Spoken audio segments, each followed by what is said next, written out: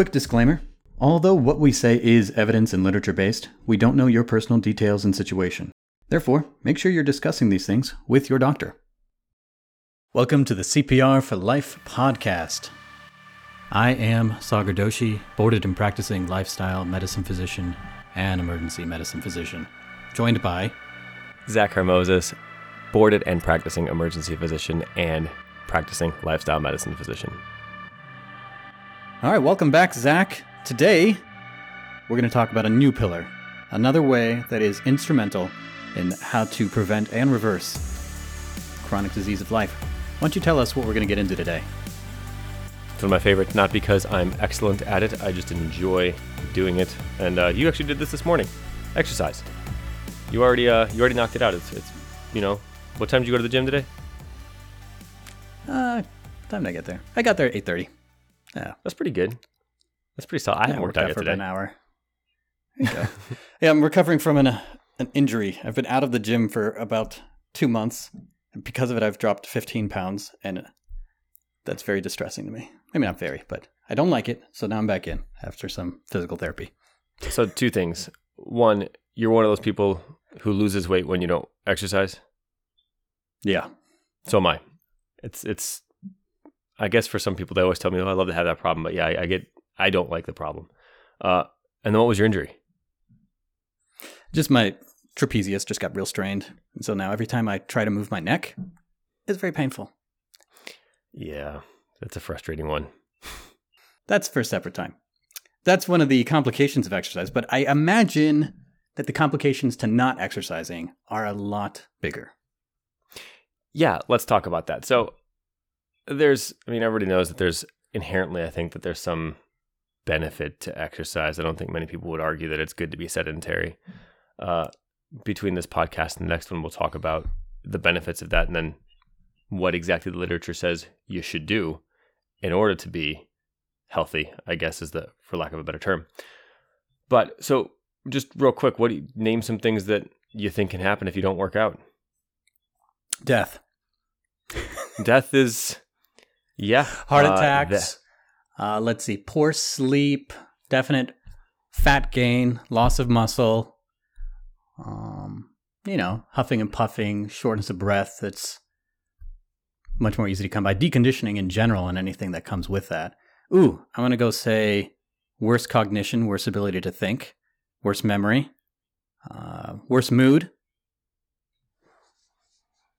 Rougher connections to people, since we did just leave that. Because if you're in a worse mood, the people around you are going to be in a worse mood too. And that's just not going to play well together. That's what I got off the top of my head. Yeah. So basically all the stuff that comes from, all the stuff you initially said, from having, vascular disease. So, the dementia and the blood pressure, kidney disease, and all the metabolic effects that come from that. And then you could certainly make the argument that not even just a lot of times when we exercise, we're doing it socially as well. Not always, of course. I usually work out by myself, but a lot of people work out socially with other people, which is kind of nice. In a post-COVID world, that will be even nicer. But yeah, I think you pretty much nailed it. So in order to do what we usually do, we'll highlight the things that happen when you're not doing the thing that we're recommending that you do to start. So if you look at people who, there's the problem with a lot of these studies is, first of all, let me be clear. There's a lot of studies that they've looked at that talk about people who work out versus who don't work out. A lot of these are questionnaires. It's hard to quantify this stuff unless you get people in a specific regimen, and then you have to trust that they're following that regimen, because obviously you can't have people studying people while they're in the gym and seeing how many reps they're doing or how many, how long they're running. So there is some degree of, I guess, wiggle room with how we're interpreting these data. But there are studies where they do force these people to work out under supervision. There's smaller powered studies. Sure. But when you're talking about the big population, for example, you were just talking about some of these studies beforehand. But there's a study of 27,000 people that they looked at risk of coronary disease or cardiovascular disease, I guess in general, in overweight and obese people, and compared them controlled studies for the people who met physical activity guidelines, and we'll talk about what those are later, versus not meeting physical activity guidelines. And the people who, even if you were overweight, if you met those guidelines, you had a lower risk of of cardiovascular disease, even if you're still overweight, the working out made a difference. So meeting those guidelines, regardless of your risk stratification going into it, was improved as opposed to doing nothing. But again, it was a 27,000 person study, but it was an interview asking about housework, walking, sports in the past 4 weeks. So how biased is that among the answers? I don't know. The data seemed to work out to where we'd anticipate that they would, but does that play in with the bias? I don't know.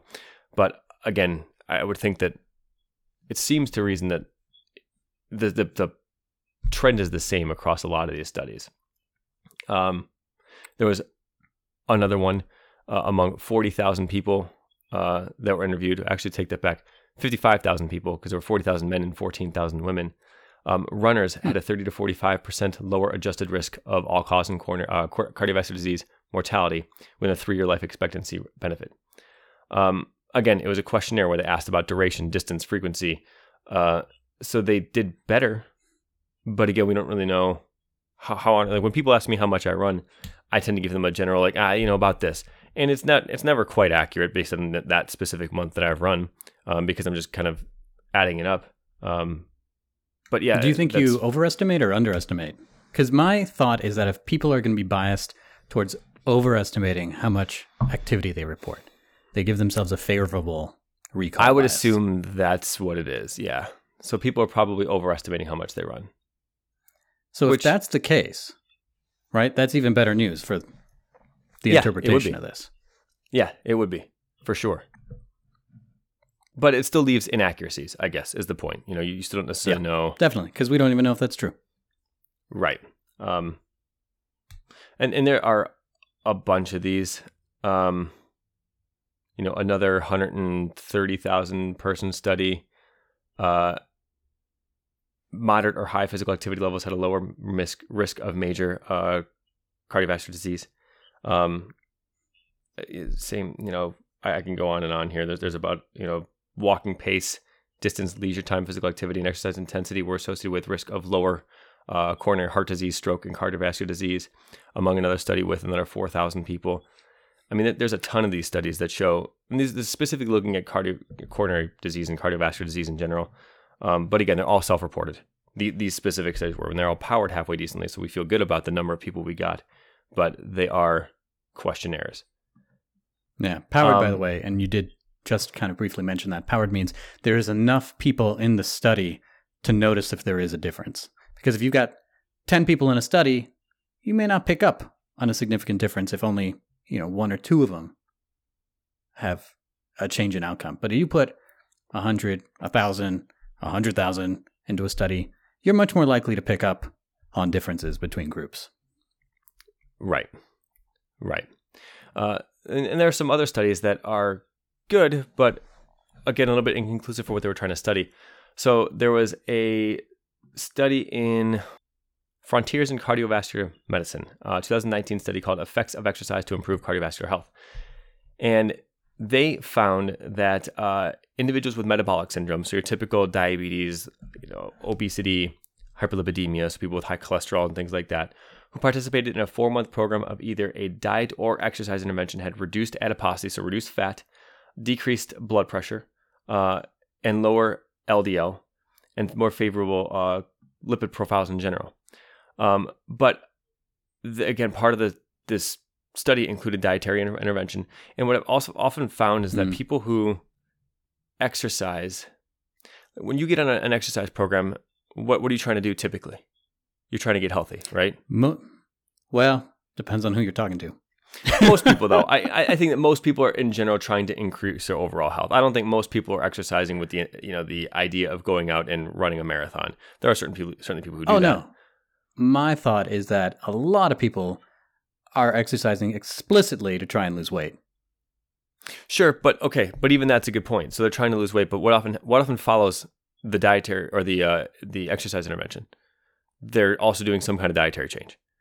They're doing something to lose weight. It's not, people usually aren't just exercising in a vacuum. There's usually, I need to work on this. I need to eat better. I need to whatever. People are trying to get overall. So it's really hard to study exercise in a vacuum because it's a gateway drug. Yeah, right.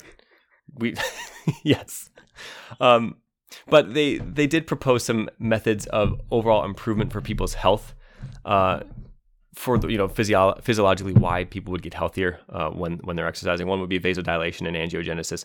So we know that, and our study actually looked at this, that you get a post-exercise hypotension, so you actually get a post-exercise blood pressure drop when you work out. It's usually on the range of 5 systolic over 3 diastolic. So it's not a massive Let's just pause drop. for a minute, though.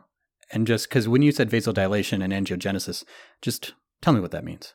So vasodilation is what would lead to low blood pressure. So your blood vessels dilate. And we've talked about that before, where even a little dilation in your blood vessel will cause a significant drop in your blood pressure because you're increasing the radius of your blood vessels. So you'll get, what law is that again? You know this better than I do. Is that Planck's law? Passois? Passois. Pusseul? I don't know. I got to study French. Yeah, you do. We have plenty of time to study. That's next to my list of things to study is French.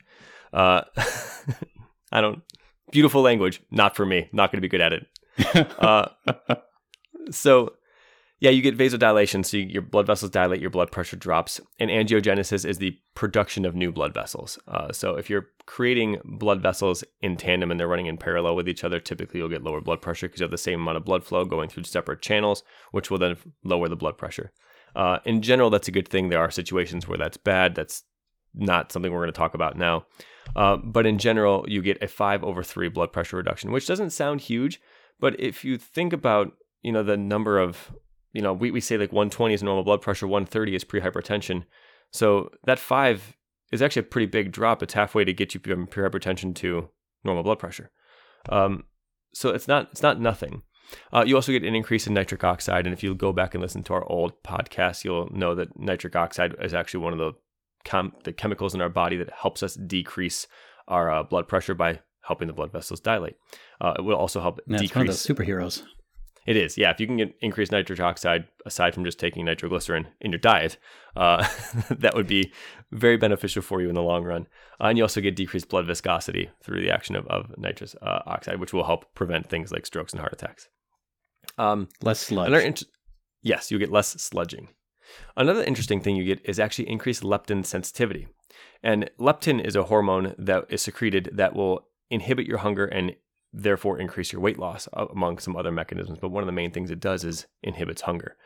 It's one of those compounds that's secreted when you're eating after a certain time limit. It's one of those reasons why we tell you to eat slowly. Because if you eat slowly, you give leptin that time to accumulate in your blood. After you started eating, your body goes, hey, this person's eating. In about 15 minutes, they should be done eating. And so leptin gets secreted, and then your satiety signal is hit, irrespective of how much you've eaten. There are multiple ways. 15 minutes? Yeah, I think it's like 15 or 20 minutes. Like that's it. Like that's when your leptin starts spiking, if I remember correctly. Oh, when it starts to.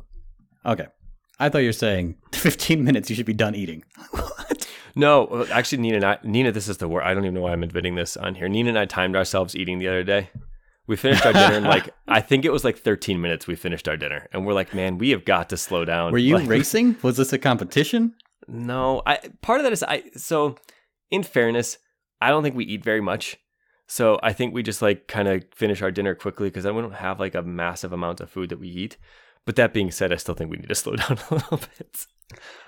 Yeah. According to this factoid, how do you even get full? There's no leptin. I get full later. I will stop before I'm full because I know that I've eaten enough. But anyway, leptin is a good thing to have running around, especially when increasing your sensitivity to it, because then you'll stop eating as much, which for most people is a good thing. You also get increased parasympathetic tone. And again, going back to our old podcast, the parasympathetic is going to be the relaxation, the calm, the not fight or flight, kind of the rest and digest. So this has done a couple of things. Everyone knows, that is an oversimplification, but go ahead. Yeah, for sure. It's always an oversimplification when we're talking about these really complicated systems. Anything. Yeah, right. I mean, we could talk about the parasympathetic and all the effects that has on you over the long term. But for this, basically, it sets your resting heart rate down. It increases your resting heart rate variability, which has been considered by most people a good thing. It's not necessarily totally agreed upon, but it seems that in general, increased heart rate variability is associated with positive cardiovascular outcomes, and less arrhythmogenicity, which is basically a decreased likelihood that your heart will have weird rhythms, AFib or VTAC or SVT or whatever. So overall exercise, by setting you in a calmer resting state, is better for you. Does that make sense? Yeah. I can feel that. All right. You feel, yeah, so you're very calm right now. I'm still amped because I haven't worked out today. So we'll have to meet in the middle in a little bit here. And the last thing it does, I shouldn't say the last thing, but the last thing that this article talked about it doing was maintaining your antioxidant capacity of your mitochondria. So your mitochondria, as you might know, are kind of the powerhouse parts of your cells. That's what they always talk about. They create the energy, and they are what's responsible for basically taking out your reactive oxygen species and your antioxidants.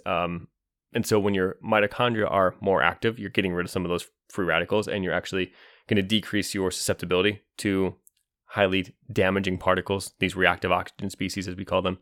And you're going to get decreased aging. So people will age slower, both probably, I would assume, externally, but more importantly, in our case, internally. So your organs will be functioning like they're younger, which is obviously a good thing. So the effects aren't... Wait, can I interject for a second here? Yeah. Because not too many months ago, we reviewed in the newsletter an article talking about just that thing, which is they took two groups of people in two different ages. There were those, if I remember correctly, over the age of 70, and a group of people that were mainly in their 20s, and they started off just comparing how much mitochondrial activity there was in them. And as you might guess, the 20-year-olds doing way better than the older people, right? But then they took those older people through exercise regimens. They took one through aerobic activity and one through strength training activity. And at the end of this, the aerobic activity, or the high-intensity interval training group that was doing it, had, surprisingly, the same mitochondrial activity as the 20-year-olds in the 70-year-olds. Mm-hmm. That's just wild. Yeah. It's crazy. It is. So exercise. And just... You look like... Yeah. But strength training might still be good. I don't like how they did that arm of the trial. But workout is my point. We'll talk about we'll talk about that. There's some nuances to that we'll get to. But yeah, the effects of exercise really can't be overstated from that standpoint. Yeah, you really are pushing your body to act younger, which is awesome. Since age is a risk factor for almost every disease that's life-threatening. I can't think of one. I was about to say, I could tell you were trying to think of one that it wasn't. Yes. Yeah. No, yeah. So you definitely want to get moving. So let me just pause and ask and partially answer this question, which is, how bad is it really to be sedentary? If all I really do is, I sit down, I do some work, I walk to the kitchen, I walk to the bathroom, I walk to my living room, I get to my car, walk in the office a little bit, but mostly I'm sitting and not doing much. How bad is that really? Are you asking this question with an answer already holstered? Is that what I'm trying to understand here? Yeah, 100%. Yes. Well, I'll give my side of it first, and then I'm curious to hear what you have to say. But so the CDC looked at this, and this is in 2018. They released 8.3% of deaths were attributed to inadequate levels of physical activity. That's a lot. And Wait, say that number again? 8.3% of all deaths were attributed to inadequate levels of physical activity. Big.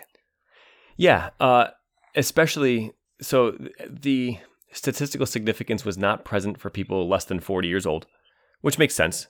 You can be physically inactive at that age and your body can probably still handle it. But as you get older, as we just talked about, you have increasing risk for pretty much everything. And the significance jumps up after the age of 40 and continues to increase as you get older. And you can go to the CDC and look this up. But basically, the number of people who were physically active were much more likely to live than people who weren't once you got to that age. And they have all this really complicated bar graph showing it. But yeah, that's the bottom line from that perspective. Yeah.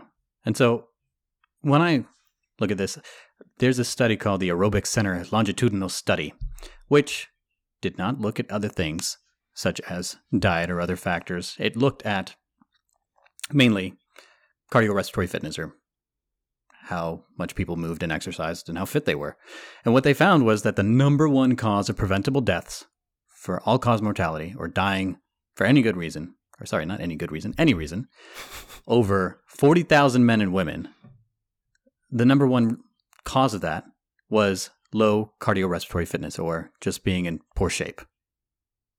So worldwide, though, it's thought that physical inactivity is the fourth leading risk factor for mortality. Worldwide, fourth leading. So like you said, that's over 8% of deaths. And so if you're just trying to say, okay, well, what percent of this kind of disease might we think is coming predominantly from physical inactivity? It's thought that about 6% of heart disease is coming from it, 7% of type 2 diabetes, and 10% of breast and colon cancers. And that's just that example. I'm sure if we tried to break it out into other groups, it would be even more. But just to put it this way, that's on par with smoking. Yeah. Well, especially as smoking decreases, the prevalence of smoking has been decreasing. Yeah, that's that's true. true. Physical activity has been overtaking that now. Yeah. Because I think our level of inactivity is increasing. Mm-hmm. So, yeah, I mean, that absolutely makes sense. Okay, the last study that I want to mention before we finish up here and go into our next entry here, which we'll talk about a little bit more about the actual exercise itself. They did do a study, and it was a 1-year study of non-obese people. This was in 2007 in the American Journal of Physiologic Endocrinology and Metabolism. Not a journal I'm familiar with, but what they found was that there was people who had a 16 to 20% increase in energy expenditure of any form of exercise, with no diet intervention specifically. Again, hard to know because they say no diet intervention, but they've had people who are increasing their activity by 1/5. So do those people also change their diet? I think I would, but that's just me. But they resulted in a 22.3% decrease in body fat mass and reduced LDL cholesterol, improved HDL, and decreased CRP concentrations. That's C-reactive protein, which is kind of an inflammatory marker in the body, which are all obviously risk factors associated with cardiovascular disease. There was no actual measurement of cardiovascular disease incidence or bad outcomes here. These are all specifically looking at numbers that would maybe imply a benefit to cardiovascular disease. And over what time frame? 1 year. Okay. So it kind of goes against, they didn't specifically say that they lost weight. And it was only 29 women and 17 men. And they were all about the average age of about 57. And their BMIs were about 27. So they were not, morbidly obese people. They, again, had decreased in body fat, not necessarily body weight. There was a little bit of weight loss, but the bigger improvement was among body fat, which is obviously still very important. Well, it's more important. Yeah. Yeah, right. So definitely good outcomes here, but it's also 1 year of an exercise program. But it shows it can be done, but it's a small study. It kind of goes, what I was saying before, kind of goes against what we're used to hearing, that diet seems to affect weight loss more than exercise, which has been kind of corroborated by most studies. But the body fat percentage, I think, in this part is a little bit more exciting. And the other markers are kind of nice. You actually see like, hey, you've got a drop in your LDL, you've got a drop in your CRP. And again, how much of those were related to other lifestyle effects that they were making, I don't really know.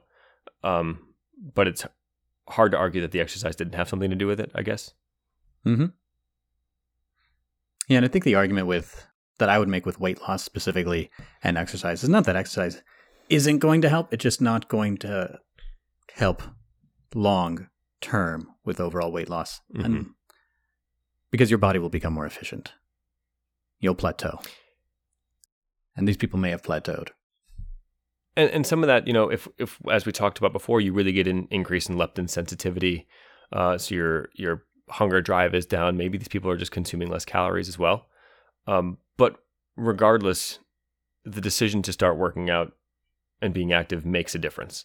Whether or not you want to chalk it up to exercise, I think is irrelevant. The fact that you're making that change is going to, if nothing else, lead you to other changes that are also good. And honestly, they're kind of instrumental. They go hand in hand. It's part of a healthy lifestyle. What we always talk about. It's not just one of these pillars. It's putting them all together. Yeah. If a stool's missing a leg, it's going to fall over. At least be really uncomfortable. I mean, who likes a wobbly stool?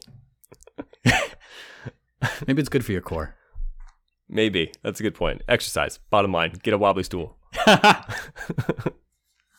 That's all I have for the statistics about this. We'll get into the next one. We'll talk about specifically how to exercise and what exactly that all means.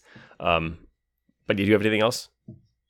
No, it just makes me think of one really interesting study that I just want to mention. I think it was done in the early 2000s by a guy named Hambrecht, that took two groups of people with known coronary artery disease, mainly men. I think it was about 100 people, broke them up into two groups. One group got angioplasty, or they got stented. They had their blood vessels opened up to make less obstruction and let that blood flow even better. And that was compared to the other group, which biked every day for 20 minutes. Now, commonly, if you ask a regular person, and even just me, right off the bat, what do you think would be more effective? I would say I think the stent may be more effective. What would your guess be? I mean, yeah, you're fixing the problem, right? I mean, I already know the answer ahead of time, to be fair. But intuitively, you would think that you're fixing the root of the problem by opening up that blood vessel. Problem solved. Right. And as so many things go, intuition doesn't play out, and that's why we have studies. So the group that survived for a year with significantly fewer heart-related events was the bike group, not the stent group.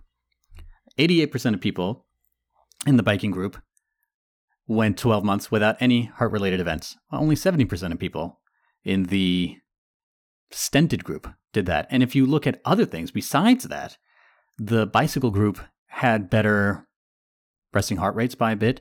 They were able to tolerate exercise more. They were able just to do more than the other group. And this is just 20 minutes a day of bicycling versus an actual physical intervention. Well, and which is amazing. And not even talking about the benefits of the exercise after they've had the stent. I mean, if you can prevent that stent in the first place and not have to be on dual antiplatelet therapy for a year, if you presuming you get a drug-eluting stent, which is what most of us are using now, yeah, you could do a lot of. I mean, imagine not having to be on 5 different drugs because you had a stent placed. And of course you're going to be happier and hopefully healthier if you can make those changes and avoid all that stuff to begin with.